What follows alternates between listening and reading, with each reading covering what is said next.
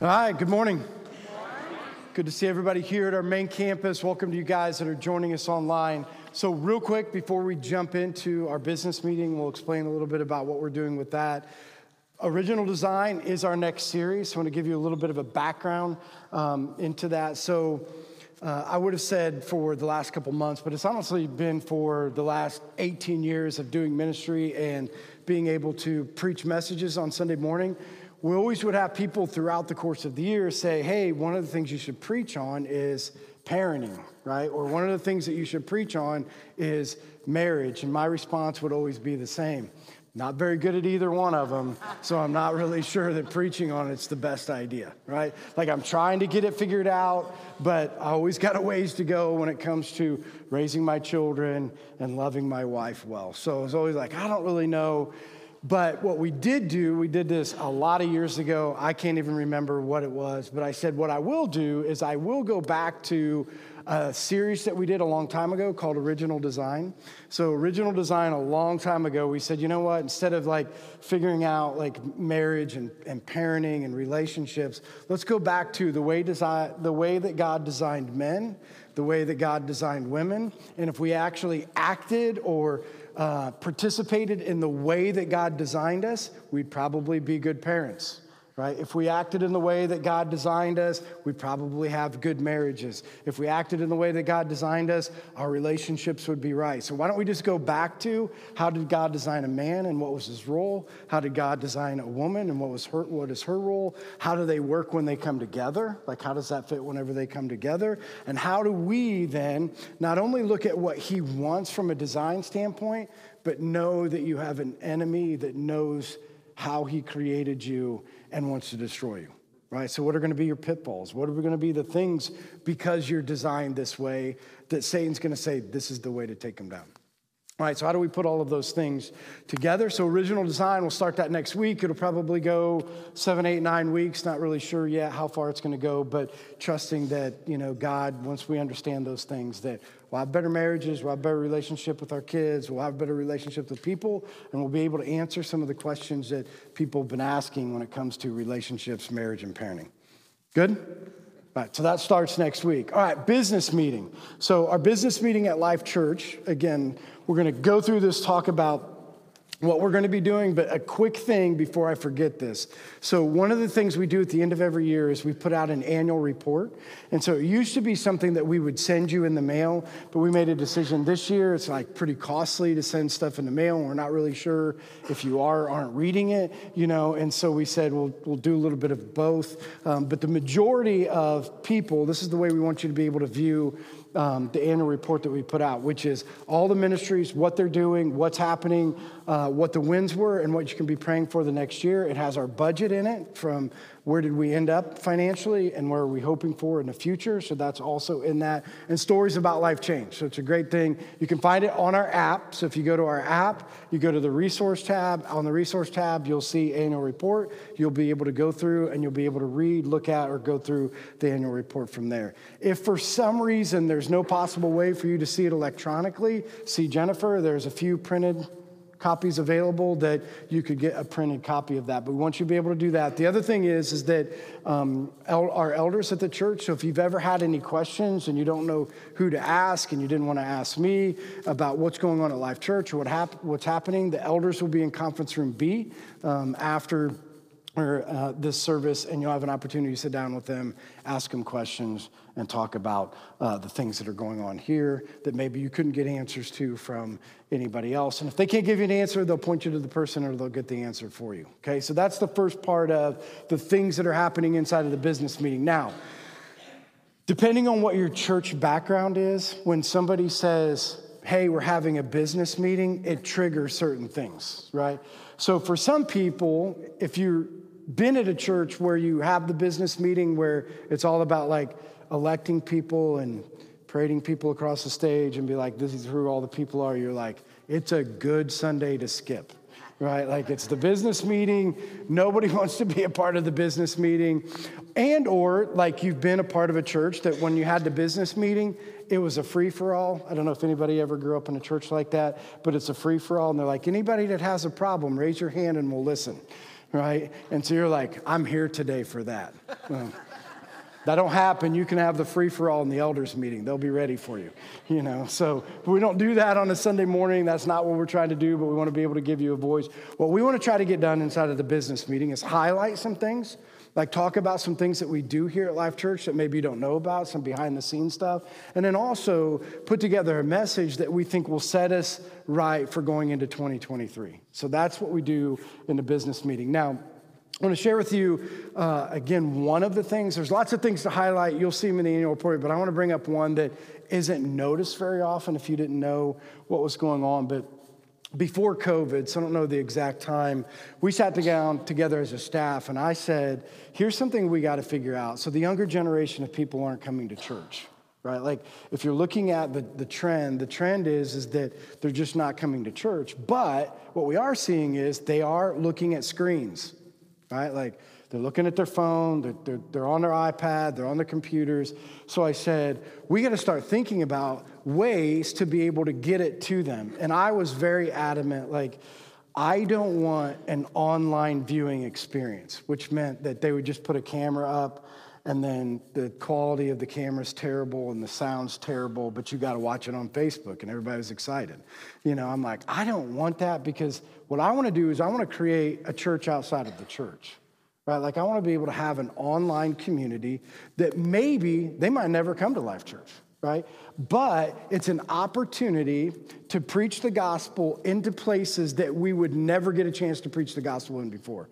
And there were a lot of kickbacks, a lot of people that were like, well, they might never come to church, and what are you going to do about that? And I'm like, Judas, listen, it's the God of the universe. Do I have to figure all those things out? I'm like, he says preach the gospel, right?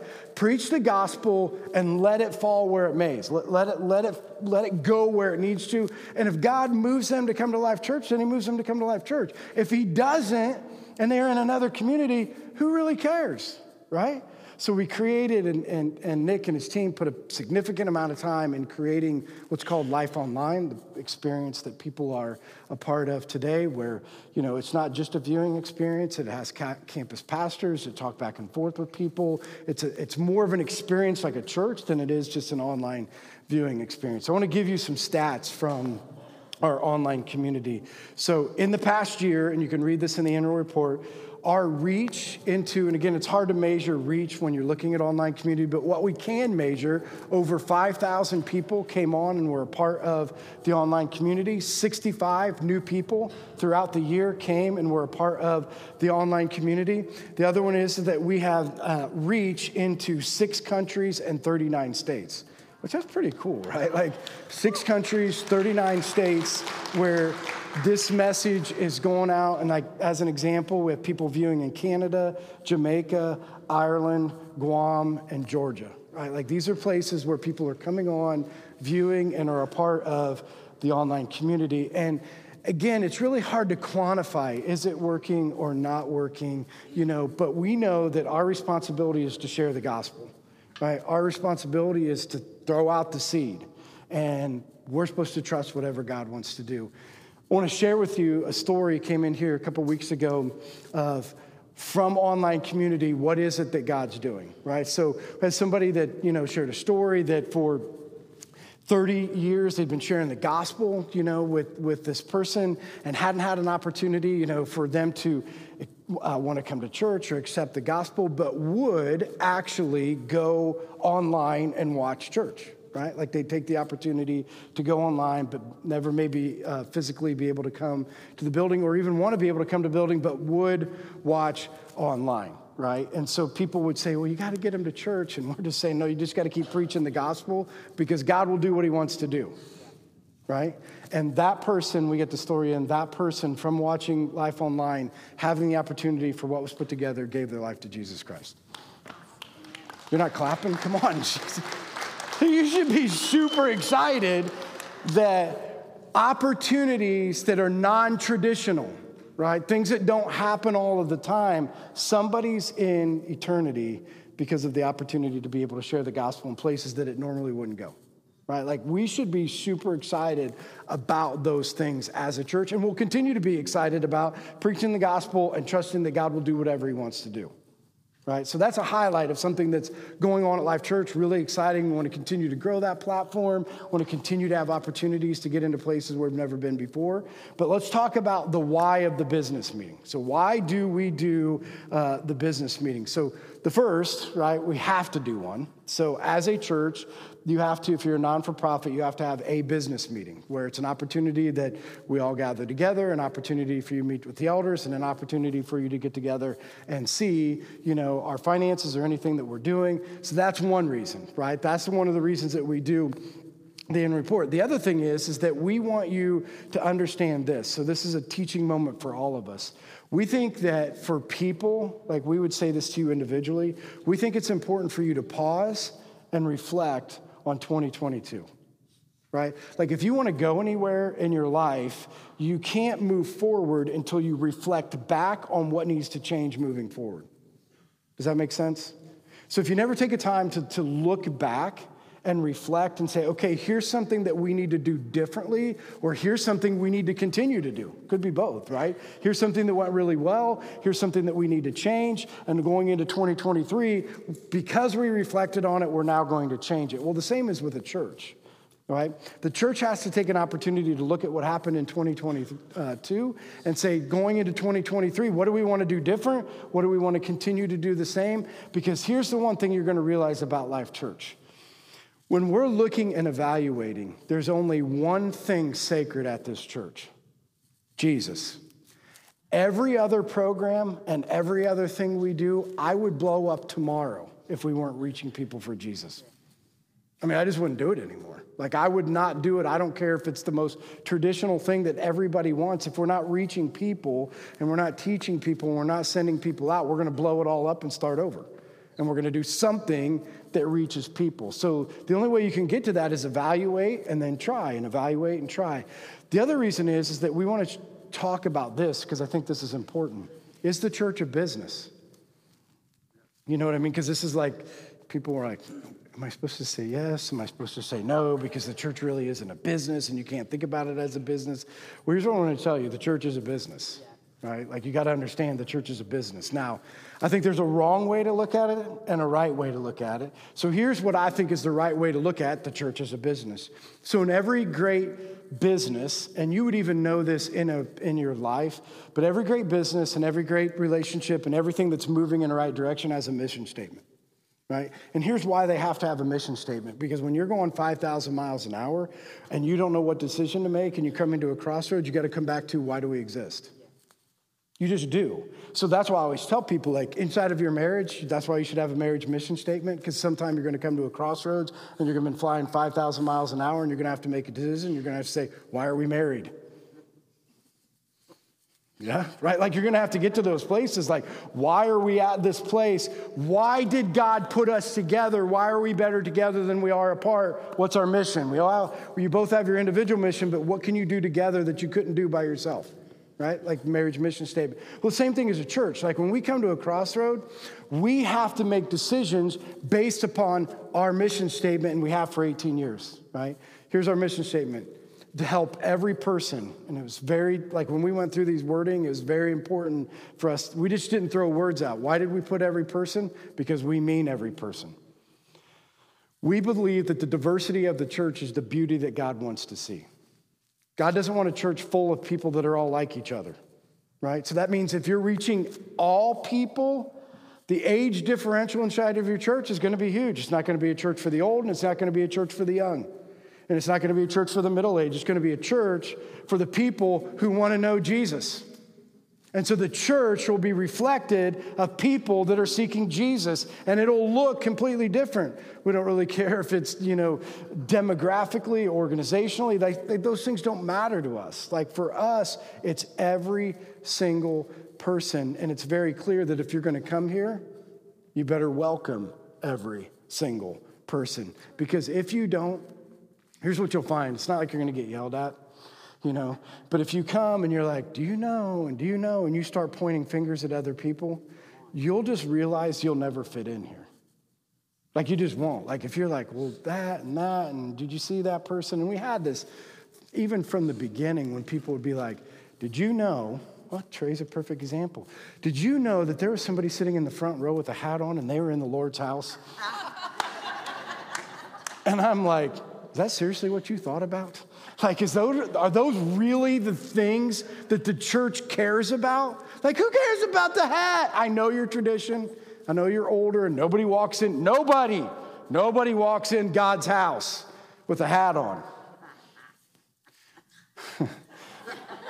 Okay, don't get me started. But anyway, who cares? Like, you're really going to look at somebody seeking Jesus, following Jesus, wanting to go out and change the world for Jesus and be like, but you better take your hat off. You want to know why churches fail? Because they think about stupid things, right? They don't go back to the mission statement. What's the mission? Help every single person, whatever that looks like and however you look or whatever those things you're doing. And what are we trying to help them do? Take steps, not just gather. Does that make sense? We don't want a bunch of people that we wouldn't gauge our success on the idea of gathering a bunch of people that aren't moving closer to Jesus Christ, right? If you gather a bunch of people together, here's what we already know, and we're going to talk about this here in a little bit. You can gather a bunch of people for a time, but if you don't help them take a step towards Jesus, they're just going to die later. Like the church will die. Like it'll be popular for a while because you're the popular church. And then when you become unpopular and somebody else comes in and does something new, everybody leaves, and then you're the unpopular church again. But if you're moving people towards Jesus and on their mission to become more like him, the things that are supposed to happen, guess what happens? They naturally happen. When you become more like Jesus, the church becomes more like Jesus, because you are the church. And here's the other piece, is we say that, we help every person take their next step towards Jesus together. The funny thing about the church is the church at times thinks programs fixes people. What fixes people is relationship. You can only help somebody take their next step if you know them. Right? Like you can't help somebody take a step if you don't know where they're at. So we're a church guided by, always go back to, when it comes to a decision or a crossroad, guided by this. It's got to be about relationships. We've said this. People be like, why don't you have this online so we can just read it online? I'm like, because I want you to have a meeting with me. Right? Like I want to be in relationship with you. I want to talk to you face to face. We don't want it so that you can get all of these things and never be in a relationship with people. We want you to be in relationship. We want people that are online to be in relationship. That's why we want people to get in the chat. Right? If you're online, the reason to sign in and the reason to get into the chat is we don't want it to just be a viewing experience. We want you to be in community. We want you to be in relationship with people. Right? So every good business and every church has a mission, right? And they follow that mission statement when they come to a crossroad. The other thing is they always have vision. What's the future going to look like? What do you see that nobody else sees? What do you need to be reminded of when you come in here that is not only what the mission of the church is, but what do we see in the future? So we've always said this. If you want to be reminded of something, every single seat, this is how we look at it. We don't see how many are full. We see how many are empty. Like for us, it's not looking around being like, wow, for the first time ever, the church is full. We say every single seat represents somebody in this community that if they don't come to be a believer in Jesus Christ and their life ends, they will spend a Christless eternity in hell. That's what every one of these seats represents, right? And so to the fact of, and the staff knows this, a while back when we were upstairs, we had 2 services and it was a smaller room. And they're like, wow, isn't it cool? And it wasn't just them. I thought it was people, right? Like, hey, isn't it cool? We're finally full. And they started to get this, not them, but even all the people started to be like, this is cool. I don't even need to invite anymore. Because when you used to sit in a room of empty people, like, you got to get somebody to come. This is weird, right? Like, this is weird. We need to fill the seats. We need to do our part. But then when the seats are full, you're like, oh, I don't really need to do anything. So I said, well, we can fix that. Let's go to 3 services so they're empty again. So that's what we did. We went to 3 services so they weren't full anymore, right? So then you had to look around at empty seats because we want you to be reminded every empty seat represents somebody who needs to know Jesus. And you know how they're going to get to know Jesus? You. And that when you walk in here, we shouldn't be walking in here looking at everything that's full, but we should look at what's empty and say, God's still got a plan, and we need to do something about it. Here's the other part. Have a mission, have a vision, look into the future. But the other piece is that what's the bottom line? So in every business, they have a bottom line, right? Every successful business is looking at the bottom line, right? And every bottom line is measured in different ways, but in businesses, most of the time it's measured by profitability, it's measured by, the ability to grow, it's measured by a lot of those different things. So what's the bottom line of the church? So if it is a business, what's the bottom line? See, this is the thing that I think gets mixed up inside of the church sometimes. See, the church sometimes measures just like the world measures. So if you have people and money, you are successful, right? Here's what we know about churches that have had people and have had money, right? Because you know what the bottom line is for us? Reaching people for Jesus, teaching them how to be a follower, and sending them out to reach more people, right? Because here's the reality of a church that has people and has money. If you never reach, teach, or send, someday you're dying. True? Right? If you're not reaching new people for Jesus Christ, someday you're going to age out and you're going to be the church that has no people. Because I've said this, like people will be like, you know what we love about Life Church, which is cool. They have a children's ministry and they have a youth ministry and it's the next generation. It's not. Just because you have a children's ministry and a youth ministry doesn't mean that generationally they're going to come up into the church and change the world. If they don't get reached, taught, and sent, they're leaving too. So it's not just about, do you have a children's ministry and do you have a youth ministry? It's about, do we as a whole see that the responsibility of every believer is to reach, teach, and send? Because if you do, here's the cool thing. You're on mission for God, and God will honor your mission, period. The church then will be what God wants it to be, not what you thought it should be. So you know what the bottom line is for us? Are we reaching, teaching, and sending, and are we following the will of God? Because if we are, we think this church will become what he wants it to be. Does that make sense? Right? Like we've got to be able to see those things. Now, here's the tension, right? Because in every other business too, is you got to measure some things to be able to do it. So there's a bottom line, but how can we as a church measure so that when we measure it, we can look at the future and make decisions based upon that? So a long time ago, we made the decision to say, if somebody is becoming a follower of Jesus Christ and they're growing in their relationship, what will they do? Right? What will be those things that they will do that we can see? Right? Now, the things that we said that we could see or that we could measure that we think are important, but not the end all, is this. We think as your hearts change, you will come to church more. Anybody? Right? Like when your heart starts to change, you're like, I should probably actually go to church. Or I should watch online. Something is different in me. I should probably gather together. And then here's what we know. Once you start gathering together and Jesus starts working on you, this is what starts to happen is that all of the sudden, if Jesus is working on you, it's no longer about you. See, you came because it was about you. Does that make sense? Like you came because my life, something's changing, and I came for me, and then Jesus met you here and said, it's not about you. Isn't that cool? Like you got here and you thought it was all going to be about you, but it's not about you at all. It's about other people. And then we think naturally what will happen is you're going to be like, how can I serve other people? What can I do? So we measure that. Are people getting involved and volunteering? Because we think that that's what God does. And then the other thing that we recognize inside of people is not only will you help volunteer, you'll be like, you know what?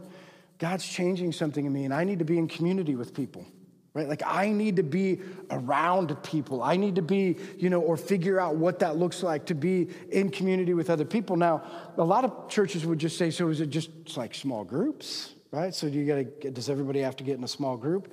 Listen, here's all I'm saying is you need to be with some people, right? I don't know what that looks like, but you need to be with people. You need to gather with people. And when you gather with people, something changes, right? Because you will come to this crossroad. You'll have to make a decision, right? And we'll talk about this in a little bit. Your heart will always err on the side of taking care of who? Yourself. The more that you become like Jesus, the less it'll be about you. So you always have to make this decision, fighting against this natural desire for it to always be about you to what would it look like to be about other people. Right? So we believe that it's community and we can measure community. Are people involved in whatever those groups look like or whatever that community looks like. And again, can be done in multiple different ways. The other thing is that we measure giving. That's why we put budgets up there, or that's why we put giving slide up there. It's not just to show you this is the money that's coming in. We say exactly what Scripture says. Giving reflects the state of your what? Heart. I know nobody wants to hear that, but the reality is generosity or giving reflects the state of a person's heart. And he says, you know what you're going to struggle over? You know what the big struggle is going to be? Who's your master? You can't have two of them. You can't. And it's not about the idea of how much you give. It's about the idea that you decided it wasn't yours and that you decide that you have a different master other than the world or yourself, right? So we measure giving. But here's the tension inside of all of that. So you can measure all of those things and people can participate, and we've watched this happen for 18 years. People can participate in all of these things, and they can be excited for a while, and then as they're excited for a while, they still fall away. Why? You ever wonder that? Like, people can come to church, like we've seen this all the time, like people, and I hate to say this, but people will get baptized, and then they'll come to church, and they'll be excited for a while, and then the next thing you know, like, I haven't seen that person in years. What happened? What was going on? What was different? Why is it that they didn't stay? I mean, they were so excited and they wanted to come to church and they started serving and they were in community and, they were on the mission, but pretty soon they fell away. And you know the problem? You all know the problem, but we're going to highlight the problem is they couldn't ever get it from here to here. Because here's what we know about things of the heart. When something's settled in your heart, you will give your life away for it. True? Once your heart is settled, once you got something in there, once you love somebody deeply, you will give up a lot for you to be able to either be with that person, serve that person, be around. Because when the heart changes, life changes. When the mind changes, you just wait for another mind change. True? Right? Like your mind can change, and then the next thing that's going to happen is the next thing that's going to change your mind. And then the next thing that's going to change your mind, and you're just going to find yourself in the place wherever your mind is changing to. And so what we want to focus on at Life Church more than anything is how do we get to the place where we see lasting change, where we have to try to figure out the heart. Like we could put every program together in the world, but if hearts don't change, guess what? We won't exist. I'm just going to be honest. If we don't put stuff together that's going to help people change their heart, if we don't come alongside of you and help you change your heart, over time, this is all just going to go away, right? Because, it's just going to go into to whatever's next for people when they change their mind of what church they want to go to, because we know that happens, right? But when your heart's set and you're on mission, things don't change. So if you have a Bible, I want you to turn to Psalms 119. So in Psalms 119, here's what we're going to look at.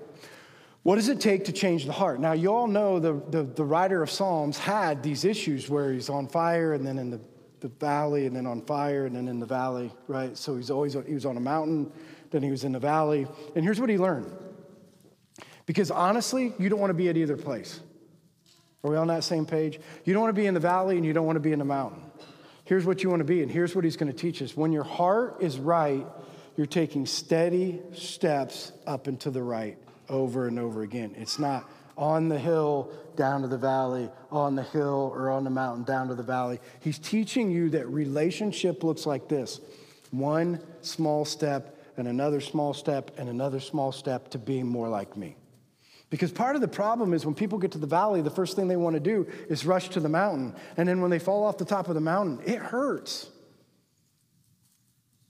Right? Like you get to the top of the mountain, it's a long way down to the valley. And when you get down into the valley, it's a difficult place to be. And so when you're on that, so when the writer of Psalms says, if you want to go up and to the right and you want to take small steps up and to the right, you know what you need to do? You need to get your heart right. You need to do some of these things that he's going to talk about. So we're going to highlight what he says in Psalms 119, 112 through 120. Here's what he says from the beginning.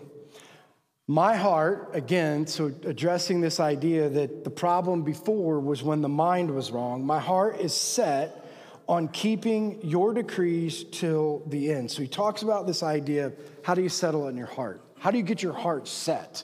Right? That's a key element of the scripture. How do you get to the place where you get your heart set on something? Because we've already identified this. If your heart is set, you will naturally do what the heart desires. Right? So once you get your heart set, the natural, organic way that you live your life will come out of where your heart's set and what you need to do. But how do we get there, right? How do we get to the place where our heart is set? Well, here's what we know, right? We know that in every single time we're working on getting our heart set on something, when we get to that place, right, sometimes it starts with a habit, even though it's not something that you want to do. Does that make sense? So in everything that you do in life, when you get it to your mind, when things become a good idea to a lifestyle, does that make more sense? Right? So it's like a good idea, like fitness is a good idea, but it has to start at a habit because it's a really bad idea the next morning. Right? Like it starts as a good idea, and then the way to become a lifestyle is over time, you do things that make it set in your heart to the point where, like, have you ever talked to some of these people that are like really into fitness? They're like, when I miss it, I'm like depressed. Is that true? Yeah, right? Like you get to this place, like if I'm not in the gym, I need to get in the gym for my soul, right? Why? Because it started with something inside of here that said it needs to change. And then you put a habit together that got you to the place where now my heart's set, and if I don't have it, I miss it, right? Well, the same concept is what he's saying for you. So what does it look like to get your heart set on Jesus? How do you get there? How do you get to the place where your heart gets set on Jesus? Well, here's what we know, right? You can't do it. And this is everything, right? Like if you want to love somebody well, if you want to show them that you love them, what do you got to give them? It's the number one thing that everybody that says, you're not loving me well because you're not giving me enough time, right? When you think about this, do you remember when like some of you older couples might remember this, or you hear people talk about it. So in the beginning, it was like, man, when we were first, and this might be your wife talking to you husbands, when we were first married, you always pursued me and you always brought me flowers and you always called me and you'd text me during the day or you'd call me, you do all these things. Now I'm just the old cow. Nobody's ever heard that before, right? Like you're just going through like, I'm just the old cow now. You're not pursuing me anymore. You're not doing the things that you used to do, right? Well, in the beginning, you pursued because your heart was all in, right? But when you get to these, okay, now I don't have as much time and I have a lot of other things to do. You came to a crossroad and you got to figure out how to delineate your time or divide up your time. You better be intentional or your heart will go back to what it naturally will go back to, thinking about you and not your wife. True? Or you and your relationships, whatever. So what's the difference when it comes to a relationship with Jesus? You got to come up with something because your heart is naturally going to be divided. Your heart's going to naturally be at the place where I would selfishly like to do this instead of this. Like in the beginning when you're on fire and Jesus saved my life, you can't read enough of the Bible or read enough of the books or get in enough of the podcasts, but then Jesus becomes the old cow. Whether you want to admit that or not, he just becomes like, I don't need him anymore. I've kind of read them all, done them all, come to church every week. I'm not all that excited. I mean, I do it because I don't want to get in trouble, but I don't do it because I love him. You need to do it because you love him. But you know what? It starts with a habit. And I don't know what your habit's going to be. I don't know if it's going to be in the morning. I don't know if it's going to be at night. I don't know if it's going to be, out in the woods. I don't know what your habit's going to be, but you got to get in the habit to say, you know what? If I love you, I'm going to give you some time. Does that make sense? That's the way we're going to get our heart set, and that's why we're going to start seeing life change, right? Because when you keep his decrees, like this is the thing you need to recognize. So you see what he says where he's like, set your heart on keeping my decrees. So make sure that we understand this. It's not about keeping all of the law. You can't keep all the law anyway. You know why he wants you to know what it says inside of the Bible? So you can be more like him. That's what keeping his decrees looks like. It's not whether or not you're going to keep all of the commandments, because you can't keep all the commandments, and you can't be that good. He's saying, but if when you read it, you should read it like this. How do I become more like How do I become more like Jesus? Like, this is the reason he puts these things in place, because he wants me to be more like him. So I want to be more like him, right? Because I love him and I want to spend time with him. I want to be in relationships. So he says that. Here's the next thing that he says. I hate double-minded people, but I love your law. What's it mean to be double-minded? So double-mindedness in Scripture means you have divided allegiance. Okay, so your allegiance is divided. How do you know that you have divided allegiance? Right? I'll just give you an example. So when you come to a crossroad in your life and you need to make a decision, okay, and you come to that crossroad, the way that you can understand where your allegiance lies is where you counsel and what you listen to. Does that make sense? So you're at the crossroad. I'll just give you an example. So you're at the crossroad and you need to make a decision in your life. So you and your spouse, or you and other people, you sit down, and this is what naturally happens. You listen to what people say, and then you make a decision that is best for you, right? I mean, that's what we naturally do. So you sit around and you listen to other people. You're going to take their advice, but at the end of the day, you're going to make the best decision that fits you. Makes you the most comfortable, makes you the most money, makes you the most, puts you in a position where you want to be, right? That's natural. That's the natural desire of a selfish heart. When we become more like Jesus, so we come to a crossroad, right? Because then our allegiance lies more in being comfortable than it does to be on mission, right? Because when you come to a crossroad, you got to make a decision. Who should you be counseling? Can you counsel other people? Should you counsel other people, right? But who should you counsel first? If our allegiance as a believer in Jesus Christ is single-minded on him, who should we counsel? Him, right? Because when you come to this decision, you got to ask him, where do you want me to go? Because here's what I'm guaranteeing you. When you do, it for sure will not be the most comfortable thing. And you will know where your allegiance lies. Because if you're going to ask him, ask anybody that's asked this question. If you're going to ask him, he tends to put you in positions of faith than positions of comfort. True for anybody that's asking? Can anybody affirm that? Like when you ask him and what he's saying is, so now you have a decision to make. Are you going to be double-minded? Are you going to have allegiance to Jesus when it's comfortable for you, but allegiance to the world when it's uncomfortable for you? Right? Like, are you double-minded? He's saying he hates double-minded people. What he wants for you is to be single-minded and have allegiance to him. And when he asks you to make a decision, the decision is simple: whatever you ask me to do. Why? Because my allegiance, my heart is set on the one who created me, and my allegiance is with the one who's going to be the person that's taking care of me, the one that created me, the one that put me on mission. That's where my allegiance lies, right? Hates double-minded people. Because you know what happens with double-minded people? This is how they're described in Scripture. In Scripture, double-minded people are described like reeds, cattails, that makes, like you see them in the water. Every time the wind blows, what do the reeds do? Go with the wind, right? So he says, you know what the problem with double-minded people is? They're so influenced by popular opinion and people running their yapper, right? We live in a world today where people are running to the side like, I'm so sorry, I didn't mean to say that, and I didn't mean to. Yes, you did. Stop being a baby. You did mean to say it. You did mean to say it, right? Like, I know when you stand in a certain position, you're going to get opposition. And you know what they want you to do is move off that stance and move over to something else. And enough people yapping usually can move a person. True? Not true? Right? Here's what I've said. You know what single-minded people who have an allegiance to Christ is? You know why they can stand and not be moved? Because their identity is found in the one who created them, not in the people running their mouth.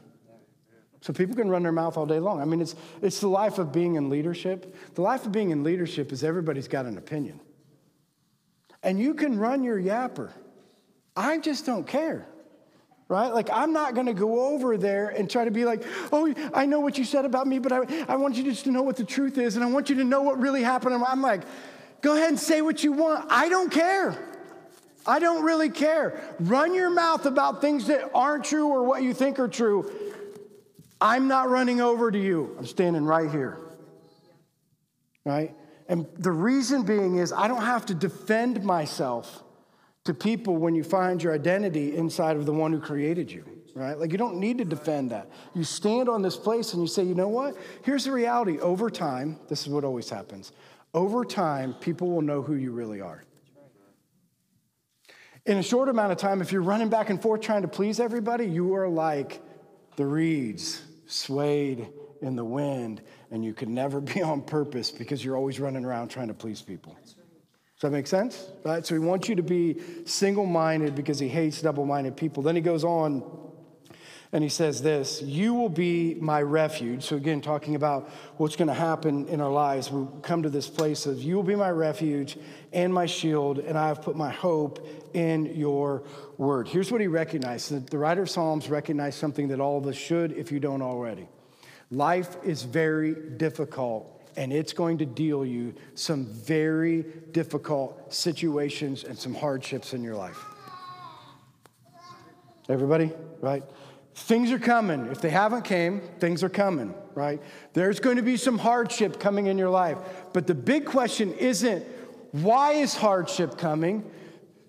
Do I deserve the hardship that I got? Is it ever going to stop? Those aren't the questions. You know what the questions are? When it comes, where are you going? That's the question. The question is when your heart is set from the beginning, right? When the heart is right from the beginning that brings lasting change, you know where a person runs? To their refuge and their shield, which is the Lord. When your heart isn't set, like when you haven't predetermined where you're going to go when trouble comes, you know where you're going to go? What makes you the most comfortable? True? I mean, you know this, right? There are things that bring you comfort. Could be other people, could be pills, could be a drink, could be a movie, could be like there's things that bring you comfort, right? And they're tangible. They're like, I can talk to this person. I can take this pill. I can drink this thing. Like it's tangible things. And then you're reading the Bible and the Bible's like, hey, run over to this intangible thing that you could never see. And he's going to be your refuge and your strength and your shield. And if you're not in relationship with him, you don't understand that. And so you're not going to come here. Like you're just not, because you've never experienced it. So I'm going to challenge you with this. If you've never experienced God is your refuge and God is your shield, take one opportunity. And I don't know what this looks for you. Like when I say run to a place, like some people find a refuge in God in certain places. Like some people have prayer closets. Some people go upstairs. Some people go outside. Some people go on walks. Some people ride motorcycles. I don't care where you go, but get there. And trust that he will be your refuge. And once you finally experience that it's not only a refuge that gives you peace that surpasses all understanding, but a shield to protect you, you will run there every single time. Every time trouble comes, that's the place that you're going to run. And that's the place that you're going to use as your refuge. And that's the place that you're going to stay in those, places. Here's the next thing. 117, uphold me, and I will be delivered. I will always have regard for your decrees. Right? So it's, go back, I messed that up. 115, start up there. So 115 says, away from me, you evildoers, that I may keep the commands of my God. Sustain me, my God, according to your promises, and I will live. Do not let my hopes be dashed. Uphold me, and I will be delivered, and I will always have regard for your decrees. So right from the beginning, it says, if you want your heart to be right, stay away from evildoers. Now, this is a huge mistake in the church, okay? Because I want you to think about something. Evildoers, like it's just a term used for, what does the church usually say? Evildoers, bad people, people who are unlike you. When you give your life to Jesus, you got to stop being around those people, right? Like that's the funny thing about the church. The church says once you get saved, you got to stop being with those losers. You got to stop being with those evil people. You got to stop being with the people that aren't like you. They're going to corrupt you and they're going to take you down. They might get you to smoke a joint and they might get you to drink and they might get you to do. And I'm sitting here saying, no, wait. Remember the empty chair analogy? Those are all people that might be doing all of those things. And if you don't know them, how you fill in that chair? Here's what I want you to realize, right? I'm going to give you this model, and I hope this makes sense. Every one of us should have 3 circles of relationships, okay? Here's the first circle. You need to have 3 people in your life that can look at you and see you the way Jesus sees you. And they're going to look at you and they're going to say, you know what, Thaddeus, this is what I see. This is how God, and I'm going to lift you up, and I'm going to help you see the things that you can't see right now because Satan has your blinders on, but I'm going to help you know that you are a man of God, and these are the things that God has for you, and these are the places you need to be. You need those 3 people in your life, and you need to meet with them on a regular basis, right? Because you need to be told the way that Jesus sees you, and Satan's putting your blinders on, and you better have those people in your life. You know what else you should have? People that you're mentoring, another circle, right? So it's not just about understanding what it is that God wants us to do, but it's actually doing something. Does that make sense? Like it's actually doing something with what he says to do. I've always said this. You know, the most upsetting thing for me about church is that people in here will talk about this idea like, I need to be in community because I need to learn more about the Bible. And I'm like, dude, you'd know way more than you would ever do in your whole lifetime. Like, I get it. You should learn more about the Bible, but you should actually probably do something with the things that you've learned, right? Like, you should probably take those things and put them into your life. And so it's like, okay, when I meet with Thaddeus, it's going to be like, you know what God sees in you, and these are the things that he's doing. Now, do something about it. Raise up these next group of people in this next circle to have the passion to reach, teach, and send. Like, I need to take these people, and I need to multiply myself into these people. Right? Because if the gospel is going to spread, it's not going to spread because of addition. It's going to spread because of multiplication, and it's going to spread because you learn to multiply yourself into other people. Right? And this is just a model of what Jesus did. The reason the gospel spread is because he multiplied himself in 12 people. But then he always had a group of 72. He always had a group of 150. He had a group of people, you know what, that he went and he spent time with and he sat at tables with. And the religious people of the world would look at him and they'd be like, what are you doing sitting at a table with those people? Come on. Right? And see, that's the problem with the church. You know what I've said? When I read evildoers, I don't necessarily think Scripture's talking about people who do bad things. I think it's talking about religious people who do nothing. I'm thinking, like, stay away from those suckers. Right? Because you know why I think that? It's not just, it might be an opinion, but I think it's also backed up by Scripture. Because you know who Jesus called evildoers? The Pharisees. The people that knew everything about Scripture and pointed fingers at everybody else and told them how bad they were based upon how good they were. He was like, those people are like a brood of vipers. They're evil people. You see, and the problem is the church doesn't want to look at religious people and point to them and say, you know what part of the problem is? You're the evildoer. Because you're teaching people more about religion than you are about relationship, and you're missing the point. And you're corrupting the body of Christ under the name of Jesus, right? And so when we look at these things, I'm looking at it saying, like, dude, if we're going to reach people, and you got to do it in this order, you got to have the people that you can come back to and say, this is who you are, this is who you are, this is who you are. You got to have a place where you're multiplying yourself into other people so that when you go out to the 72 or the 150 or wherever you need to go, that you can stay grounded. That's true, right? Like, you got to have all those things in place. But he wants you to be in those communities. Here's the next thing that he says in verse 118. And here's why he says it, okay? So think about this for a second. So you got all of this information right now on what you need to do with your heart, okay? So you got all this information on the things that need to be changed and the things that you need to do. But what's going to be your motivation to change? What's going to be your motivation to take what this scripture says and go out and actually do something about it? Because I want you to think about this for a second. So we all know the Damar Hamlin thing that happened, Buffalo Bills, Cincinnati Bengals, guy dies on TV, they're resuscitating him. The world stops, right?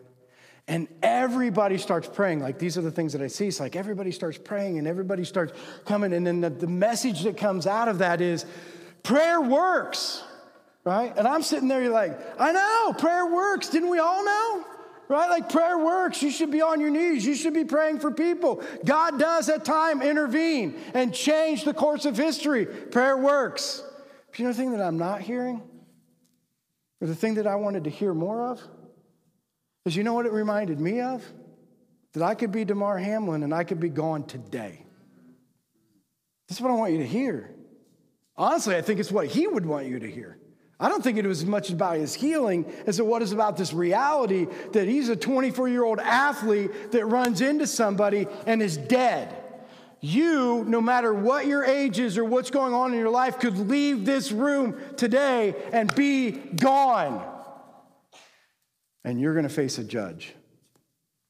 And you're going to have a judgment for the way that you lived your life. You know what should motivate us? What should motivate us for life changes? Yours could be over pretty soon. No matter what your age is, your life could be over soon, and there is a judgment coming. So as the worship team comes back up, let me read you this last part.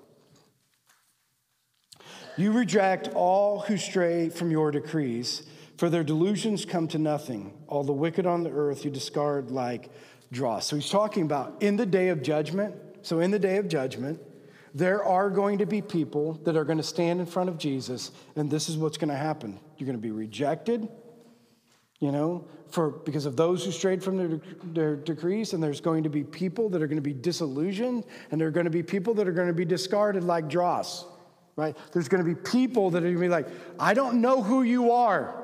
You were religious all your life, but you never had a relationship. You listened to all the messages, but you did nothing about it. You came to all the Bible studies, and you can read the Bible, and you can recite the Bible, but your life's never changed. Your heart's never been set. You've never tried to become more like him, right? There are going to be people like that. That's what he says to them. Therefore, right? This is what he says. Therefore, because I know these things, therefore, I love your statutes. My flesh trembles in fear of you, and I stand in awe of your love. You see, I think for every person in this room, we would agree on this. None of us wants to be on this roller coaster. We want lasting change, right? I think every single person in this room wants lasting change in their life. But the question is, are you willing, right? Are you willing to give God space in your heart? I know you've given him space in your mind. The majority of people in this room today, right? You've given God space in your mind, but will you give him any space in your heart? Right? Will you allow him to enter into these places that are going to set you, right? And make it so that we have this long-lasting change that God wants to do in your life. Because when that happens, when he sets those things up, here's what you're going to realize. Right? Because people have asked us this question. So what's 2023 bring for Life Church? And I'm like, man, we got all kinds of things planned. We're excited about new things that are coming. Like, we have all this exciting stuff, but you know what? More than anything, you know what we're excited the most about? When God gets a hold of your heart, the best ministries yet to come are coming from you. Nothing we have planned. Because when God gets a hold of the heart of a man and he gets set inside of there, the world changes, right? The world absolutely changes. And so we are sitting here saying, you know what, let's just not make it difficult. As we end this business meeting together, let's not make it difficult. For each one of us in our life, here's what you can be guaranteed. If we would wake up every day saying, you know what, I just want to be more like Jesus today. I just want to be more like him. And every day I'm going to wake up and I'm just going to try to be more like you. You know what's going to happen? People talk about revival and people talk about, these movements. It's not just going to be a movement. It's going to be something. If we wake up every day and say, I want to be more like you. I want to set my heart on your desires. It's not just going to be a movement for a matter of time. They talk about these revivals that lasted for a time. When a man's heart is set on being more like Jesus, this is a lifetime of change. A world that will change long term, that the gates of hell will never prevail against, right? That's what we know, right? And that's what we want to be. And so as a church, we just want to help you get to know Jesus. So what does 2023 look like? Helping you get to know, like we are, what is it that Jesus wants us to do? And we'll stay in his will, and we're going to watch him be put on display. Will you stand so I can pray for you? Heavenly Father, we are so thankful that we get to be a church. There's many days that I wake up and just think it's so lucky to be able to have an opportunity to be a church.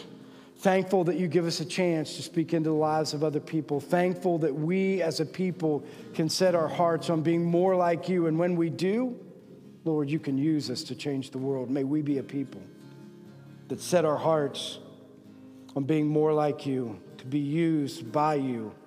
And may we stand back and look at you be put on display in this world. Lord, we love you. In your name we pray. Amen.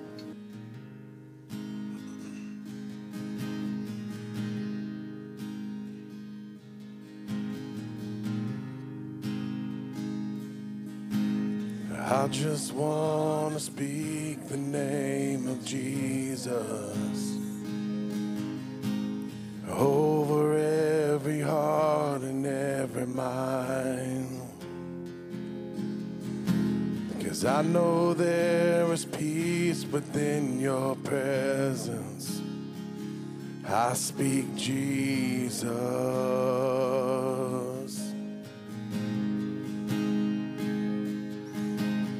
I just want to speak the name of Jesus till every dark addiction starts to break,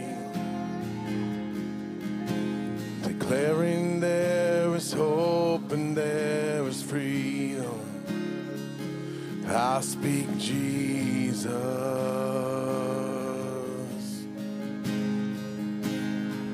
'Cause your name is power, your name is healing, your name is life.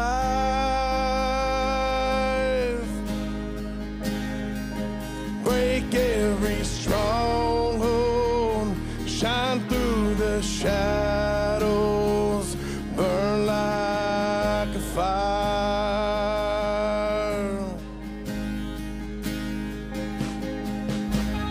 I just want to speak the name of Jesus over fear and all anxiety, to every soul held captive by depression. I speak Jesus.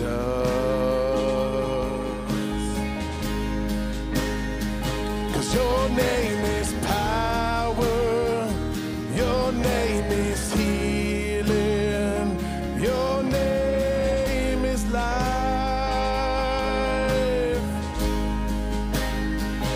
Break every stronghold, shine through the shadows, burn like a fire. 'Cause your name is power, your name is healing, your name is life.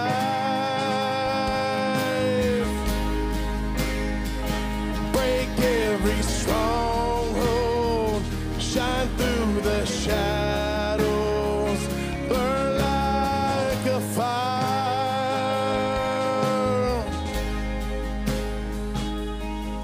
Shout Jesus from the mountains, Jesus in the street, Jesus in the darkness over every enemy. Jesus for my family, I speak the holy name, Jesus.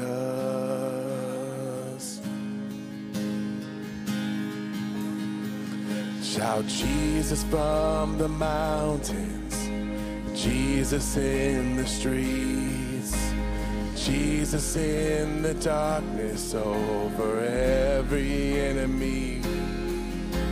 Jesus for my family, I speak the holy name, Jesus. Come on.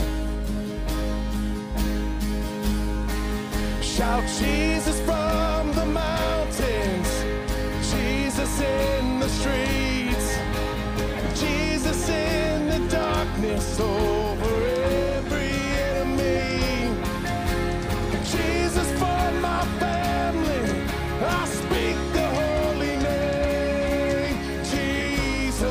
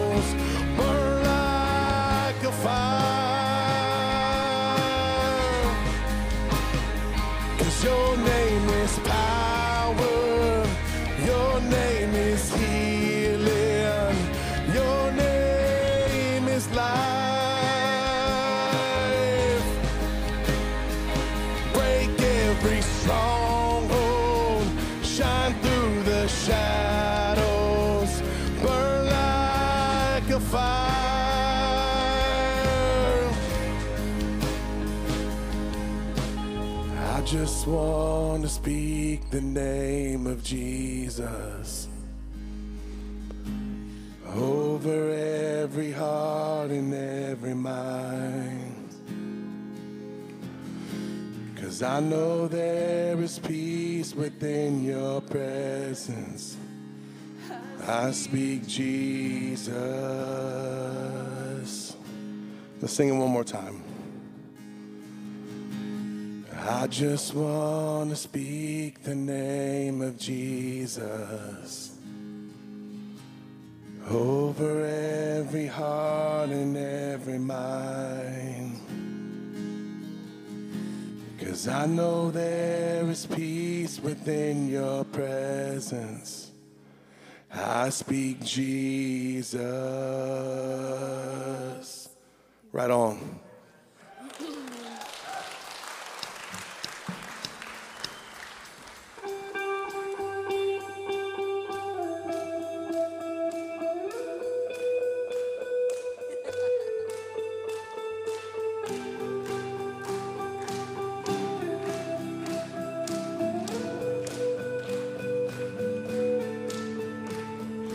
Water you turn into wine. Open the eyes of the blind. There's no one like you. None like you. Into the darkness you shine. Out of the ashes we rise. There's no one like you. None like you. Our God is greater. Our God is stronger. God, you are higher than any other. Our God is healer. Awesome in power. Our God. Our God.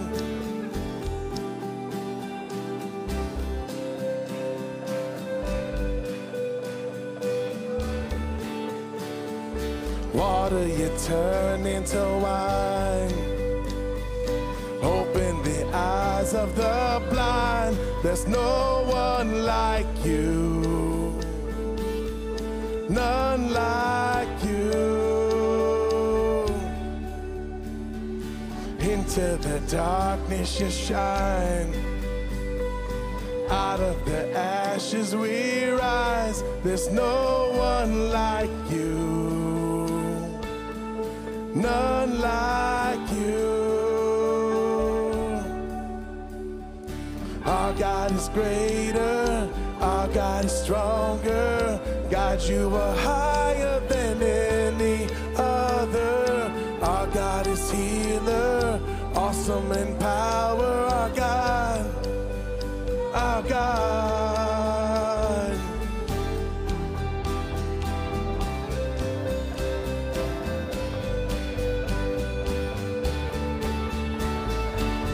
And if our God is for us, then who could ever stop us? And if our God is with us, then what could stand against? And if our God is for us, then who could ever stop us? And if our God is with us, then what could stand against?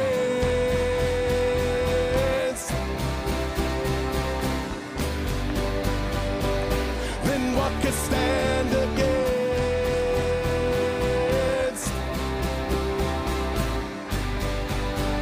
Come on. Our God is greater. Our God is stronger. God, you are higher than any other. Our God is healer. Awesome in power. Our God. Our God. And if our God is for us, then who could ever stop us? And if our God is with us, then what could stand against? And if our God is for us, then who could ever stop us? And if our God is with us, then what could stand against? Then what could stand against?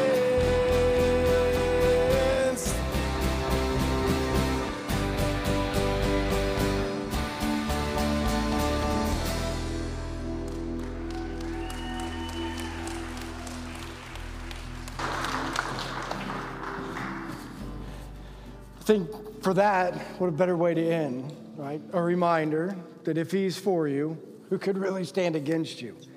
And because of that, you can shout the name of Jesus on the mountaintops, in the streets, speak it over your family. And when we do those things, like he says, the movement is never going to stop.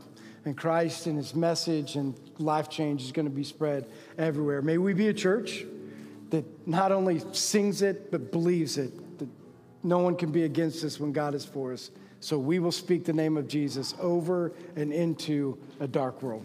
Again, thanks for being here with us at our main campus. Thanks for joining us online. We'll see you guys next week.